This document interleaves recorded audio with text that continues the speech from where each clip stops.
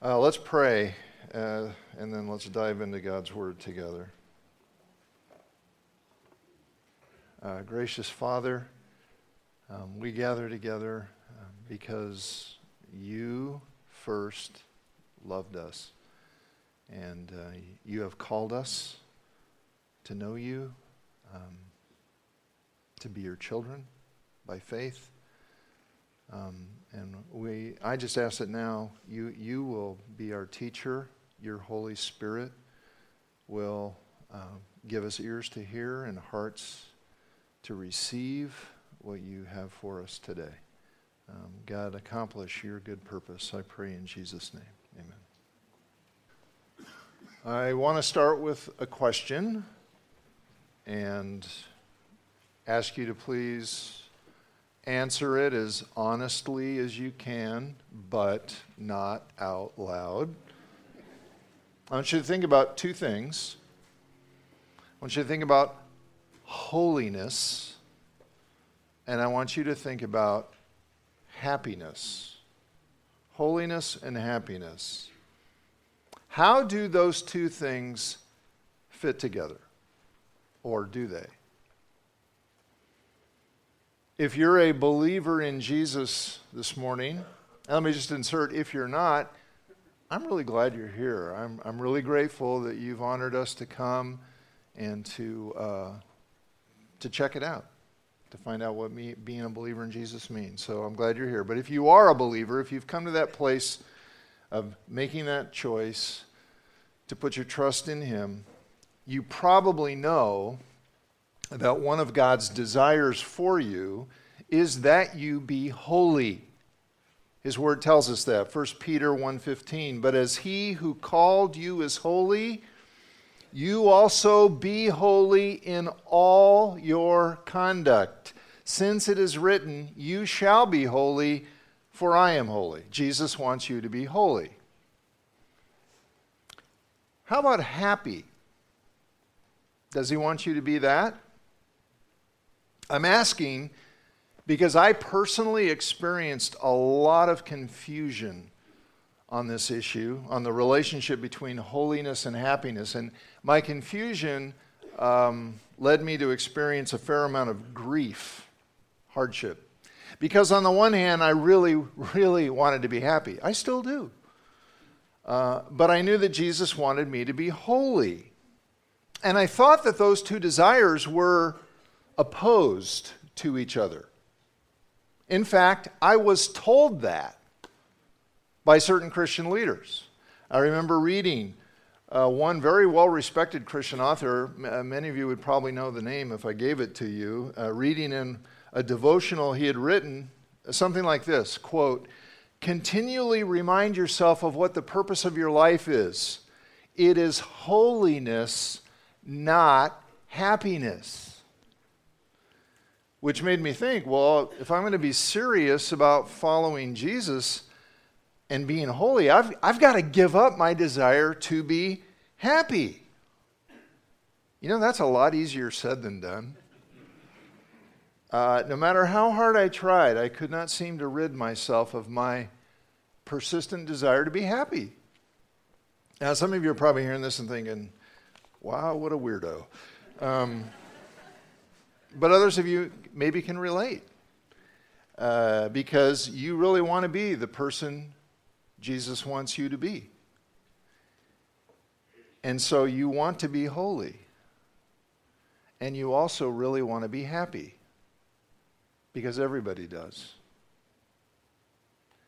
And you've been told or you've assumed that those two desires are in conflict. But what if that's not true? What if there is no actual conflict between God's desire that we be holy and our desire that we be happy? I'm not exaggerating when I say that this is one of the most liberating truths I've ever encountered. And I can still remember when I first encountered it. I was a student at Western Seminary when Pastor John Piper came and did a series of chapel messages. And up to that point, I had viewed my desire to be happy as something I had to resist and fight against in order to become the person God wanted me to be, because you either pursue holiness or you pursue happiness, but you can't pursue both. And Piper showed me scripture after scripture that said exactly the opposite. That the pursuit of holiness, rightly understood, is the pursuit of happiness, of the truest, deepest, most enduring happiness. Scriptures like Psalm 16:11, which says, "In your presence, O God, there is fullness of joy. At your right hand are pleasures forevermore." Or John 15:11, where Jesus says, "These things I've spoken to you, that my joy may be in you and your joy may be full." Our problem is not that we want to be happy. Our problem is that we think we can find happiness, the deepest, truest happiness, outside of God and His will for us to be holy. And instead of treasuring Him as the only one who can make us truly happy, we treasure other things above Him. And we seek happiness in things outside of Him. And that not only dishonors Him, it leads to all kinds of serious disappointment, heartache, and misery. It's a terrible problem. So what's the solution? Is the solution to give up the desire to be happy? Yeah, good luck with that. It doesn't work. No, the solution is to believe Jesus when He says, "I am the bread of life. Whoever comes to me shall not hunger. Whoever believes in me shall never thirst." That's a picture of deep heart satisfaction. The solution is to seek your deepest satisfaction, your deepest happiness in Him. And what I want you to see, and I again acknowledge my debt to Piper on this, the insights I share, many of them are from him. I want you to see it's not only okay to seek your happiness, it's actually necessary. Because here's the thing, you're going to do it. You're going to pursue your happiness. What you need to understand is where that happiness is ultimately found. And to honor Christ by seeking it in Him. Seeking your happiness in Jesus is at the very heart of what it means to really be a Christian. Why do I say that? I want you to think about the fact that Jesus called certain people hypocrites, certain spiritual leaders. Okay, what's a hypocrite? A hypocrite is someone who pretends to be something that they're not. What were these leaders pretending to be? Well, Jesus tells us, Matthew 15. He says, "You hypocrites. Isaiah was right when he prophesied about you. These people honor me with their lips, but their hearts are far from me." Okay, so they pretended to be people who honored God. They acted like that on the outside. They said the right things about God. They acted like they really cared about Him. But Jesus said their hearts were far from Him. Okay, what does that mean? What does it mean if your heart is far from something? Doesn't it mean you don't really care?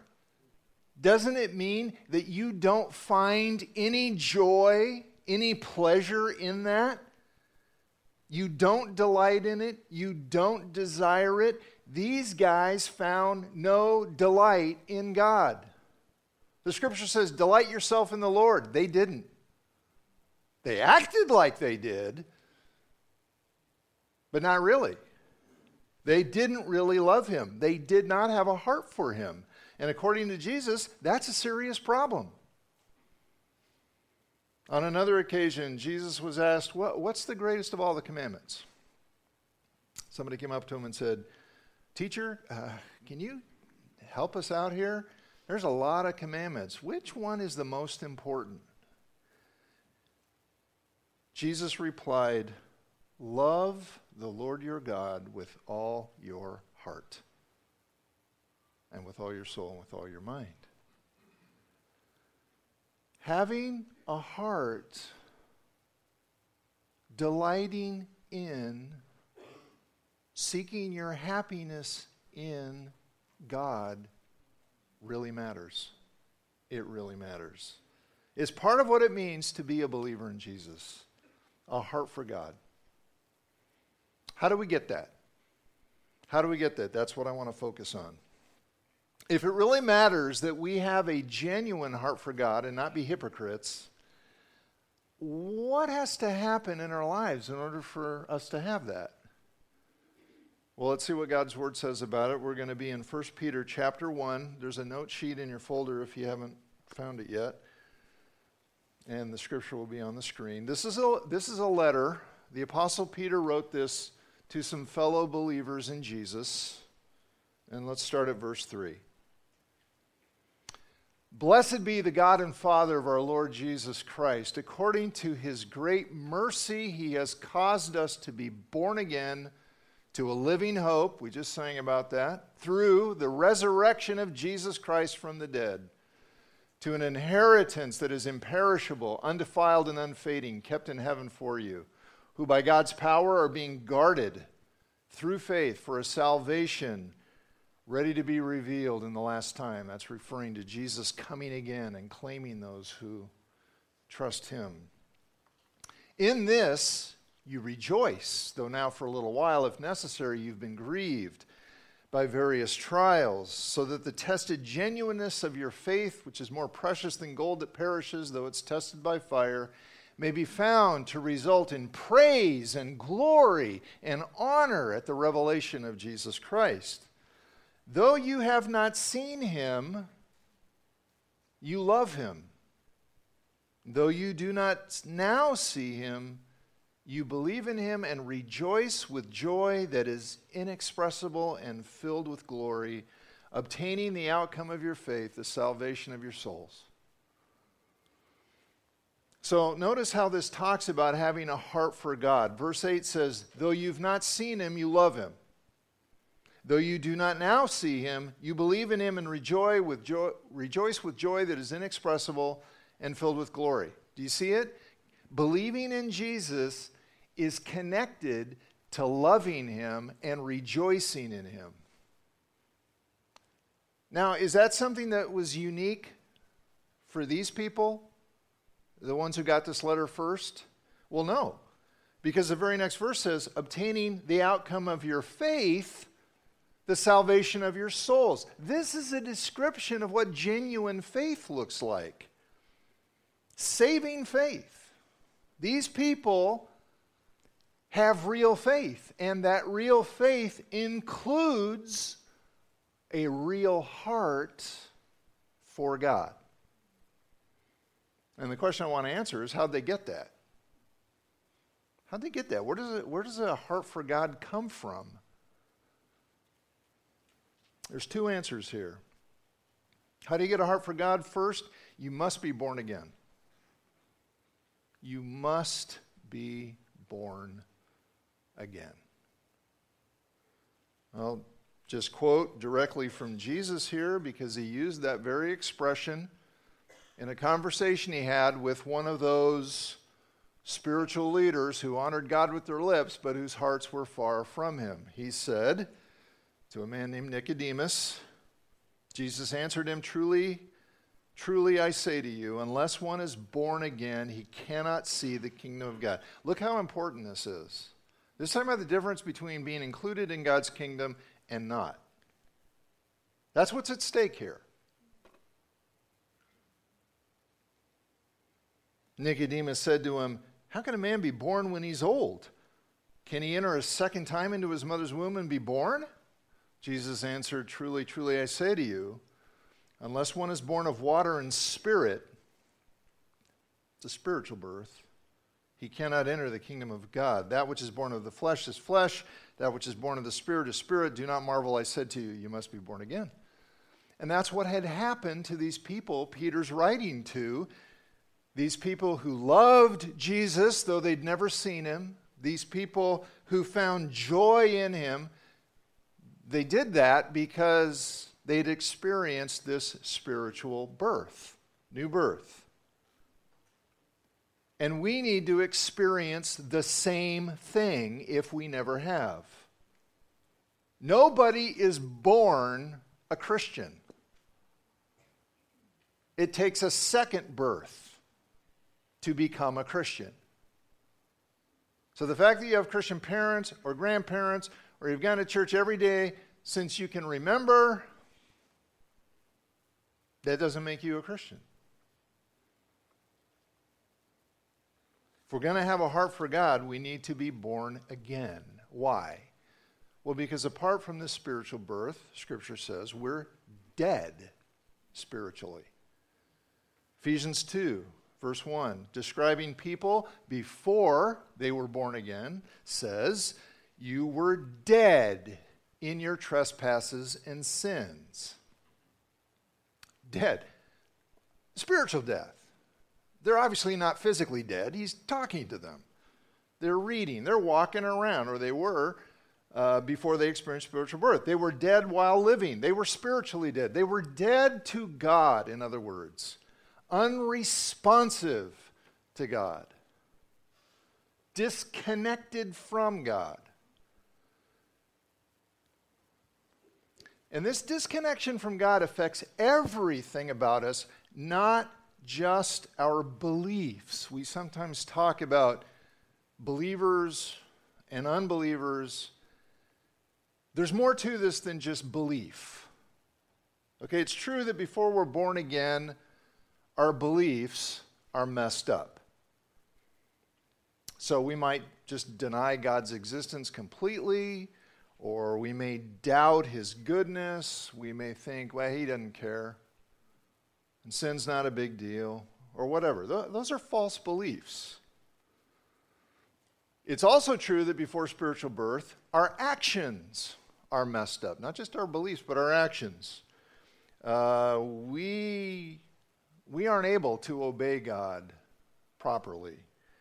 We don't thank him the way we should. We take him for granted. We take his blessings for granted. We don't avoid evil like we should. We don't do all of the good things that he would want us to do. Our actions are messed up. Our beliefs are messed up. But that's not all. Our affections are messed up. Affections, emotions, desires. Those are messed up too.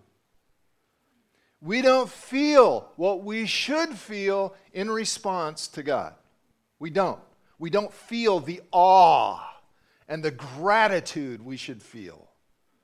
It's like if we went to the Grand Canyon, and here's somebody coming to the Grand Canyon. They've never seen it before, and all of a sudden, for the first time, they see that amazing sight, or pick some other amazing sight. But somebody, for the first time, they see something totally amazing, they go, yeah, whatever. And you're like, what is wrong with you? You should feel something. That's amazing. You should feel amazed. We don't feel grief over our sin because of the way it dishonors God, because of the way it hurts others. We don't rejoice in his goodness. We don't treasure him above all things. Our desires are messed up. So think about it this way. Healthy people desire certain things. If you're healthy, you desire certain things. You desire food. You desire water. You desire social interaction. You know, if you're married, you desire sexual union with your spouse. One of the symptoms that people are not healthy is when they don't desire the things that they should. Well, according to the Bible, spiritually healthy people desire God because He's always good, He's always loving, He's always truthful, He's always dependable, He's always righteous, He's always glorious, He's always desirable. In fact, He's more desirable than anything else you desire. Because anything else you desire is only good because it reflects His goodness. That's the truth. If something is good, it's good because of God. So we should desire Him, we should love Him, we should trust Him, we should delight in Him, and if we don't, there's a problem. Well, if we haven't been born again, the problem is we're spiritually dead to God, and that's why we don't desire Him. We need a spiritual birth. Okay, how does that happen? Well, go back to verse 3. Blessed be the God and Father of our Lord Jesus Christ, according to His great mercy, He has caused us to be born again. Spiritual birth is God's work. He does it.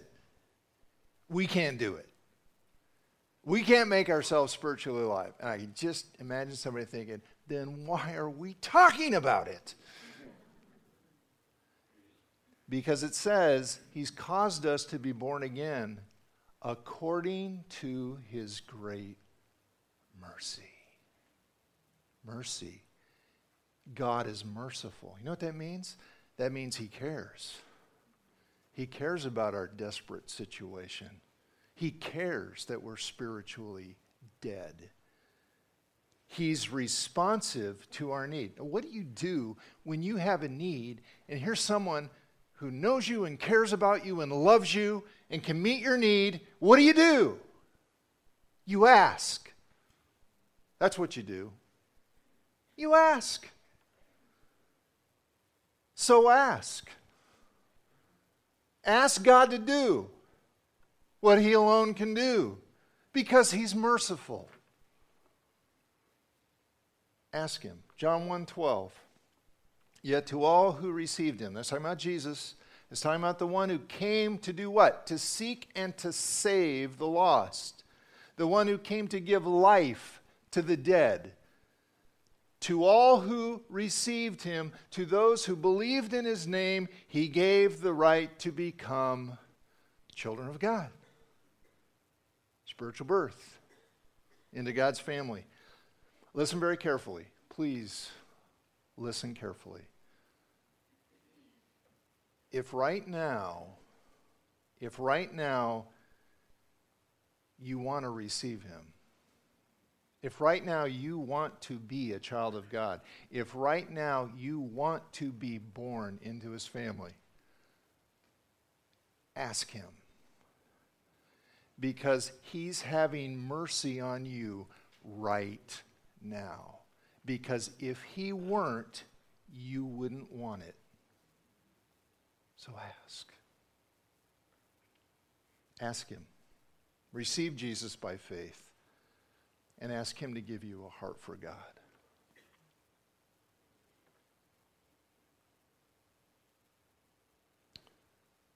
What if you've already done that? What if you've already done that? You've already been born again, but your heart is cold. Your heart is sluggish toward God. And if you were honest, you would say, I just don't desire God that much. I'm not treasuring Him above all things. I'm not seeking joy in Him. I'm not delighting in Him. What do? Well, that's the second answer to see here. How do you have a heart for God? You must remind your heart of what is true. You must remind your heart of what is true. Spiritual birth is just that. It's birth. it's not instant maturity, right? We still have to grow up in every way, every way. Okay, so think about it. Being born spiritually does not instantly give you perfect thoughts about God, perfect beliefs. You know, you put your trust in Christ and immediately, bam, all your thoughts are completely accurate and perfectly aligned with God's truth. No. It takes time. We have to grow in our thinking. It's the same with actions, right? You become born spiritually, your actions don't instantly become perfect in every respect. We got to grow in that. Well, the same is true with our affections. Spiritual birth doesn't instantly make our hearts perfect so that we always feel the right things. What's it do? It gives us a spiritual appetite for God that we never had before. But that appetite still has to be fed. It has to be cultivated. It has to be nurtured. So, 1 Peter 2:2, this is the very next chapter. Like newborn babies, don't you like being called a baby? Like newborn babies, crave pure spiritual milk so that by it you may grow up in your salvation. What's pure spiritual milk? It's truth. It's God's truth. Feed on the truth. The truth about who He is. The truth about all that He's done for us in Christ. The truth about all that He has promised to do for us in Christ. We need to know what's really true, especially since this world is so full of nonsense about who God is, about who we are, about what the future is. And our hearts, the human heart is such a fickle thing. It's so fickle. Our desires, our emotions, our feelings are so easily led astray about God, and our hearts so easily grow cold toward Him. So we've got to remind our hearts of the truth. See, that's what Peter's doing here. The things he's writing, these people already knew that. They knew that. But he's reminding them. He says he's writing to people who've been born again. He's reminding them of what's true. That God, according to His great mercy, has caused us to be born again to a living hope, a hope that's alive, a hope that will happen through the resurrection of Jesus Christ from the dead. Jesus really rose from the dead, and that means in Him you have hope. You have an inheritance to look forward to that nothing can take away from you. It's being kept from you, and you're being guarded by God's power for this coming salvation, this salvation that's coming ready to be revealed in the last time. Yes, it's true that in the meantime, you may be grieved by various trials, and they're hard, but even that's for a good purpose. Because your faith, which is more valuable to God than gold is to us, may be strengthened so that you may receive praise and honor and glory when Jesus is revealed. It's going to happen. Eternal joy is coming. Jesus is real. Salvation is real. God's power is real. And God is for you in Christ. So remind your fickle little heart of what's true. And if the fire in your heart is dying out, don't just say, oh well. Fan it into flame. You know, if you're sitting around a campfire, somebody just start a campfire, you're out camping, and the evening is young, and that fire starts to down, what does everybody do? Well, I guess the fire's down now. No. Somebody, there's always a guy. There's always one guy who'll put the wood on there and arrange it and blow on it and fan it, and pretty soon you're all backing up. Right?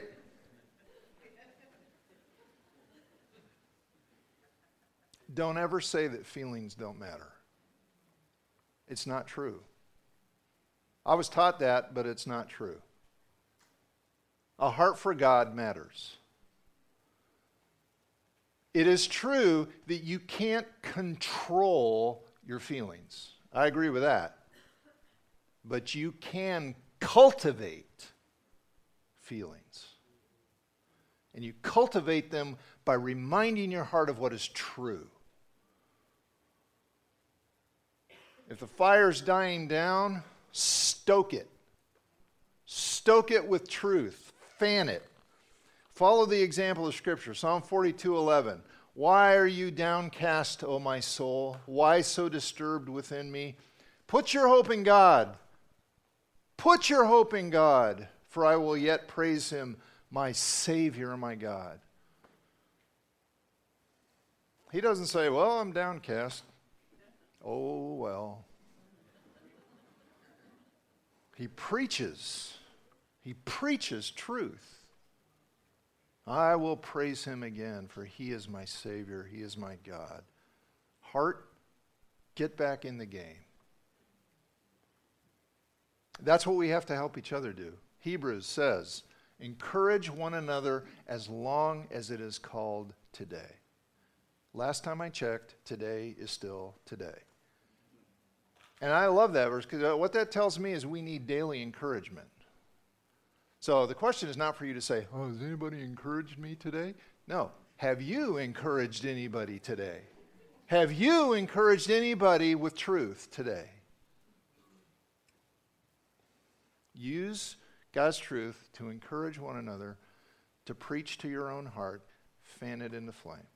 You must be born again, and you must keep reminding your heart of what's true. If you haven't yet been born again, ask him. Ask Jesus to give you spiritual birth.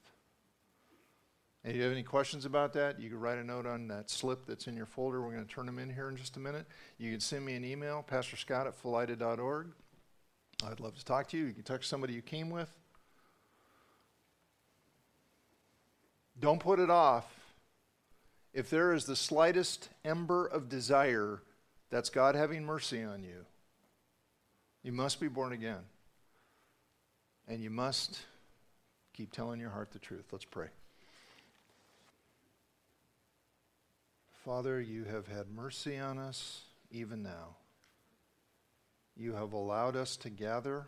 You have allowed us to come together, to open your word, to hear it, to see it, to sing it.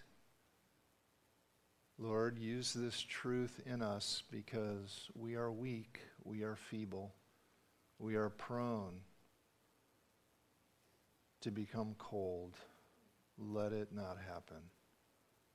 I pray for anybody here who needs that spiritual birth, that you would give it to them. You'd be gracious to them.